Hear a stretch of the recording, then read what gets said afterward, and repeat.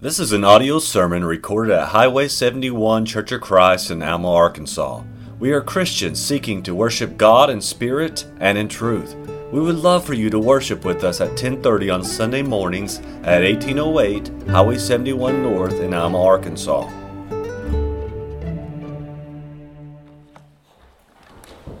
Good evening. I'm glad we could all make it out tonight, and it's me and Evan's hope and prayer that something we study tonight will be edifying as well as beneficial. Me and Evan are both going to be talking about two parables. The parable I'm going to be talking about is the rich man and Lazarus. So let's start by reading that parable. Starting in Luke 16, verse 19. It says, "There was a certain rich man who was clothed in purple and fine linen and fared sumptuously every day. But there was a certain beggar named Lazarus, full of sores, who was laid at his gate, desiring to be fed with the crumbs which fell from the rich man's table. Moreover, the dogs came and licked his sores. So it was that the beggar died, and was carried by the angels to Abraham's bosom. The rich man also died and was buried. And being in torments in Hades, he lifted up his eyes and saw Abraham afar off, and Lazarus in his bosom. Then he cried and said, 'Father Abraham, have mercy on me, and send Lazarus that he may dip the tip of his finger in water and cool my tongue, for I am tormented in this flame.' But Abraham said, 'Son, remember that in your lifetime you received your good things, and likewise Lazarus evil things. But now he is comforted, and you are tormented. And besides all this, between us and you there is a great gulf fixed, so that those who want to pass from here to you cannot, nor can those from there pass to us.' Then he said, 'I beg you therefore, Father, that you would send him to my father's house. For I have 5 brothers, that he may testify to them, lest they also come to this place of torment.' Abraham said to him, 'They have Moses and the prophets, let them hear them.' And he said, 'No, Father Abraham, but if one goes to them from the dead, they will repent.' But he said to them, 'If they do not hear Moses and the prophets, neither will they be persuaded though one rise from the dead.'" So to summarize this parable, there are two men. One who's rich, has many earthly possessions, but spiritually he was poor. He does not have a relationship with God. The other man is poor worldly. He has nothing. He is sick, but he has a relationship with God. He is spiritually wealthy.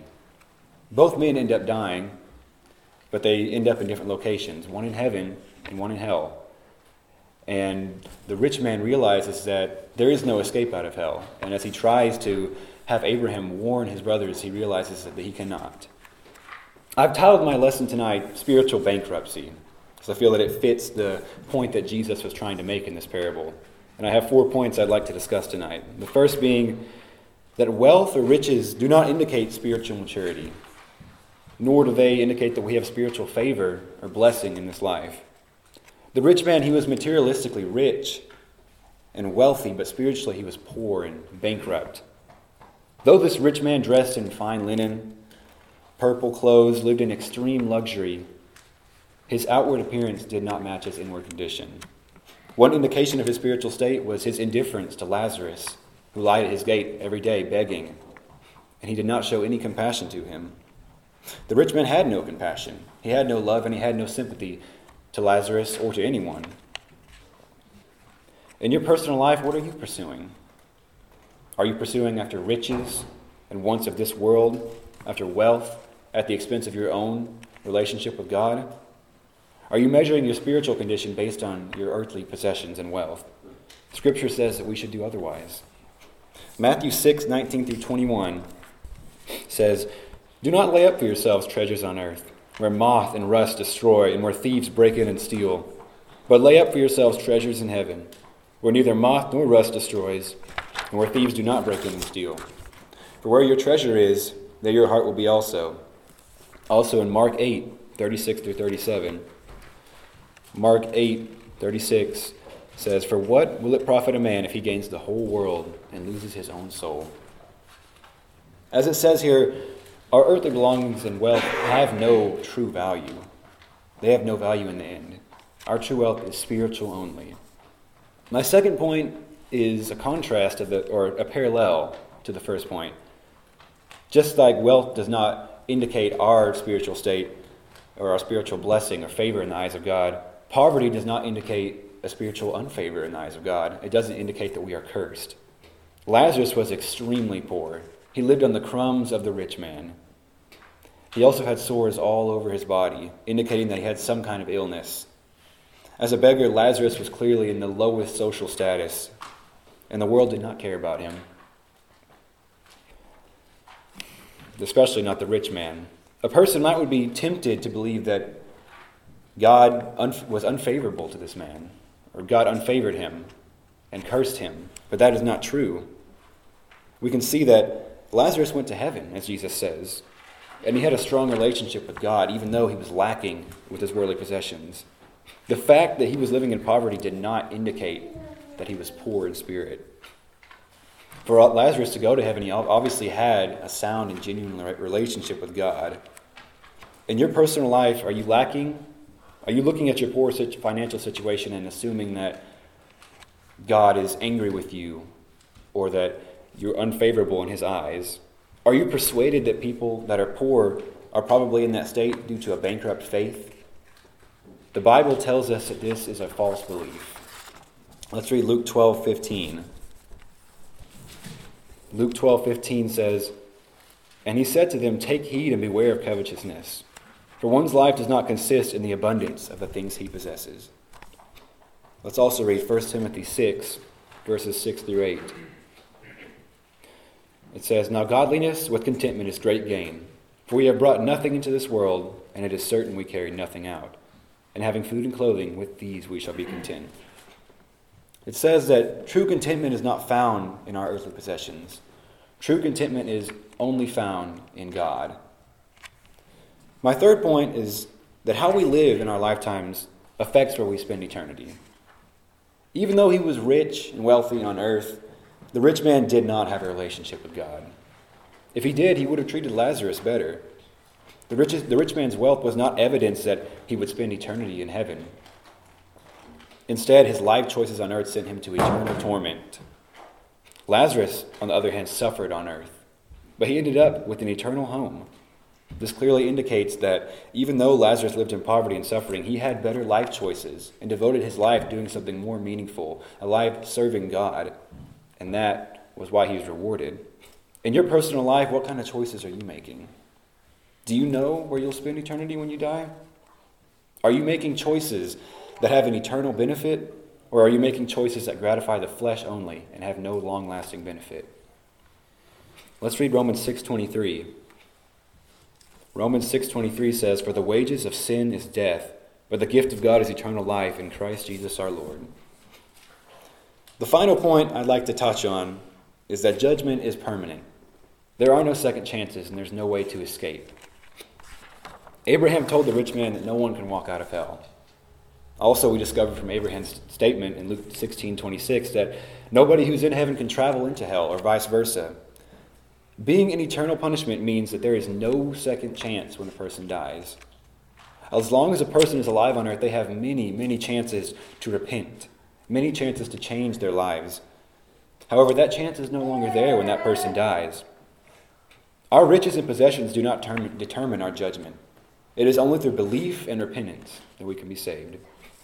Ephesians 2:8-9 says, "For by grace you have been saved through faith, and that not of yourselves, it is the gift of God, not of works, lest anyone should boast." In your personal life, are you resisting Jesus? Are you refusing to repent and accept Christ as your Lord and Savior? Are you aware that life is short and that we can die at any moment from a variety of causes? Therefore, it is important for us to trust Jesus as our Lord and Savior. Don't take that risk any longer. 2 Peter 3:9 says, "The Lord is not slack concerning his promise, as some count slackness, but is long-suffering towards us, not willing that any should perish, but that all should come to repentance." So ask yourself tonight, which person am I from this parable? Am I the poor man, Lazarus, who despite his wretched appearance and horrible quality of life, had faith in God and was rewarded with a heavenly home? Or are you the rich man, too focused on himself and his personal gain to consider the need of others? Too focused on himself to have a relationship with God? Are you spiritually bankrupt?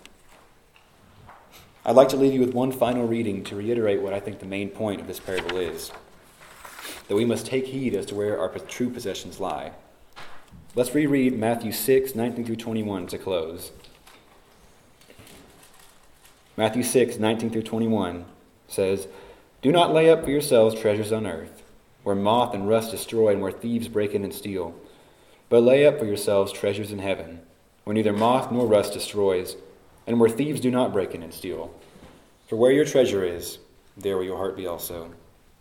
Thank you for your time. I'll turn it over to Evan.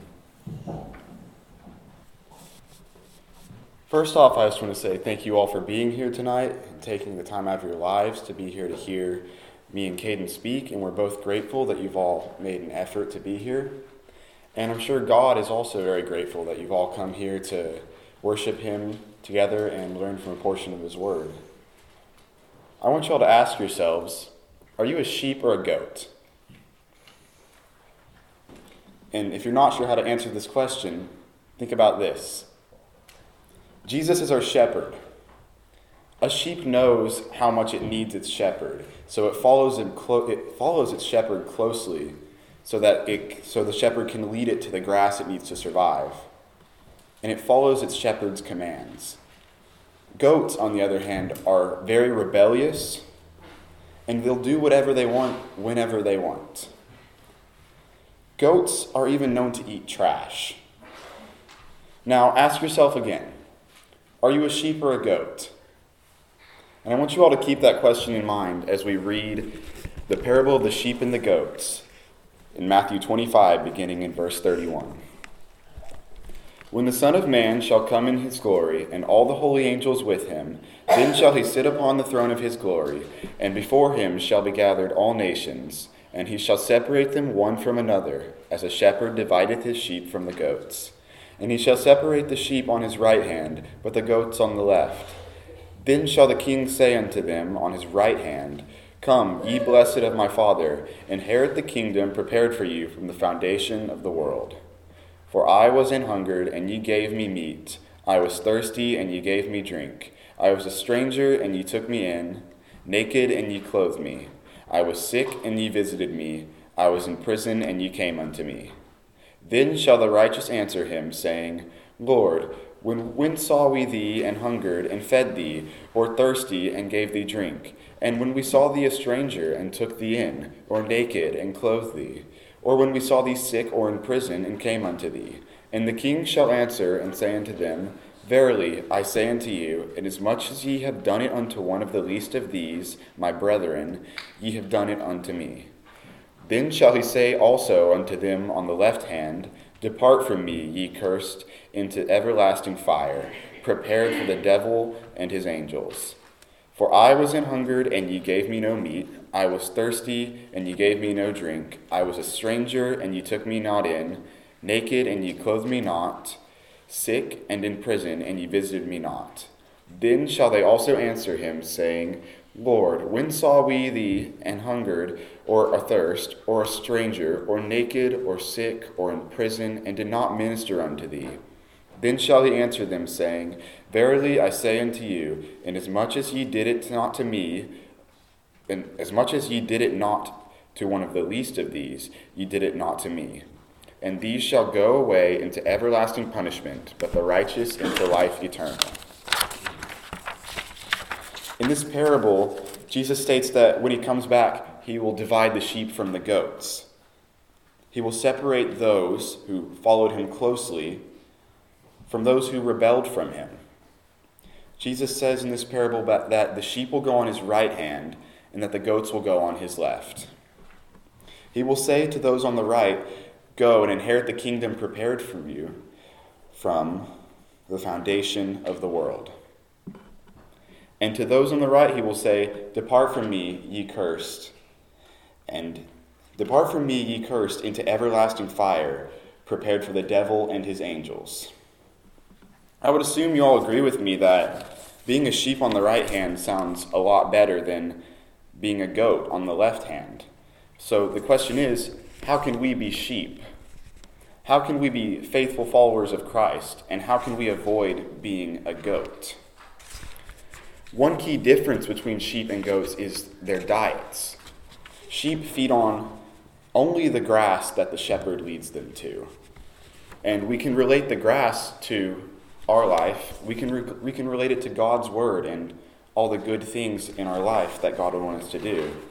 And we could relate the trash or the thorns that the goats will go rebel and go off on their own to chew on to bad movies or bad music or anything that could be a bad influence to us spiritually. Jesus says in the parable of the sheep and the goats that those on the right hand gave him meat when he was hungry. They gave him drink when he was thirsty. They took him in when he was a stranger, and they clothed him when he was naked. They visited him when he was sick or in prison, too. Now, obviously, we can't just walk up to Jesus and offer him a piece of meat. But that's not exactly what Jesus was telling us to do. In verse 45, he says, "Inasmuch as ye did it not unto one of the least of these, ye did it not unto me." Jesus is comparing himself to the hungry, thirsty, impoverished, sick, and imprisoned. All of these people are in needs, and we can help these people with these needs. In order to be a faithful follower of Christ, we need to show kindness to those who offer us nothing in return. I'm going to leave you with this question. Are you a sheep, faithfully following Jesus? Or are you a goat, rebelling and chewing on spiritual trash? We offer an invitation, so if you'd like to be baptized for the remission of your sins, or if you would like to request the prayers of the church, please come forward as we stand and sing. We hope you have enjoyed this message recorded at Highway 71 Church of Christ. If you have questions concerning this message or would like to set up a study, please call 479-647-2658. May God bless you.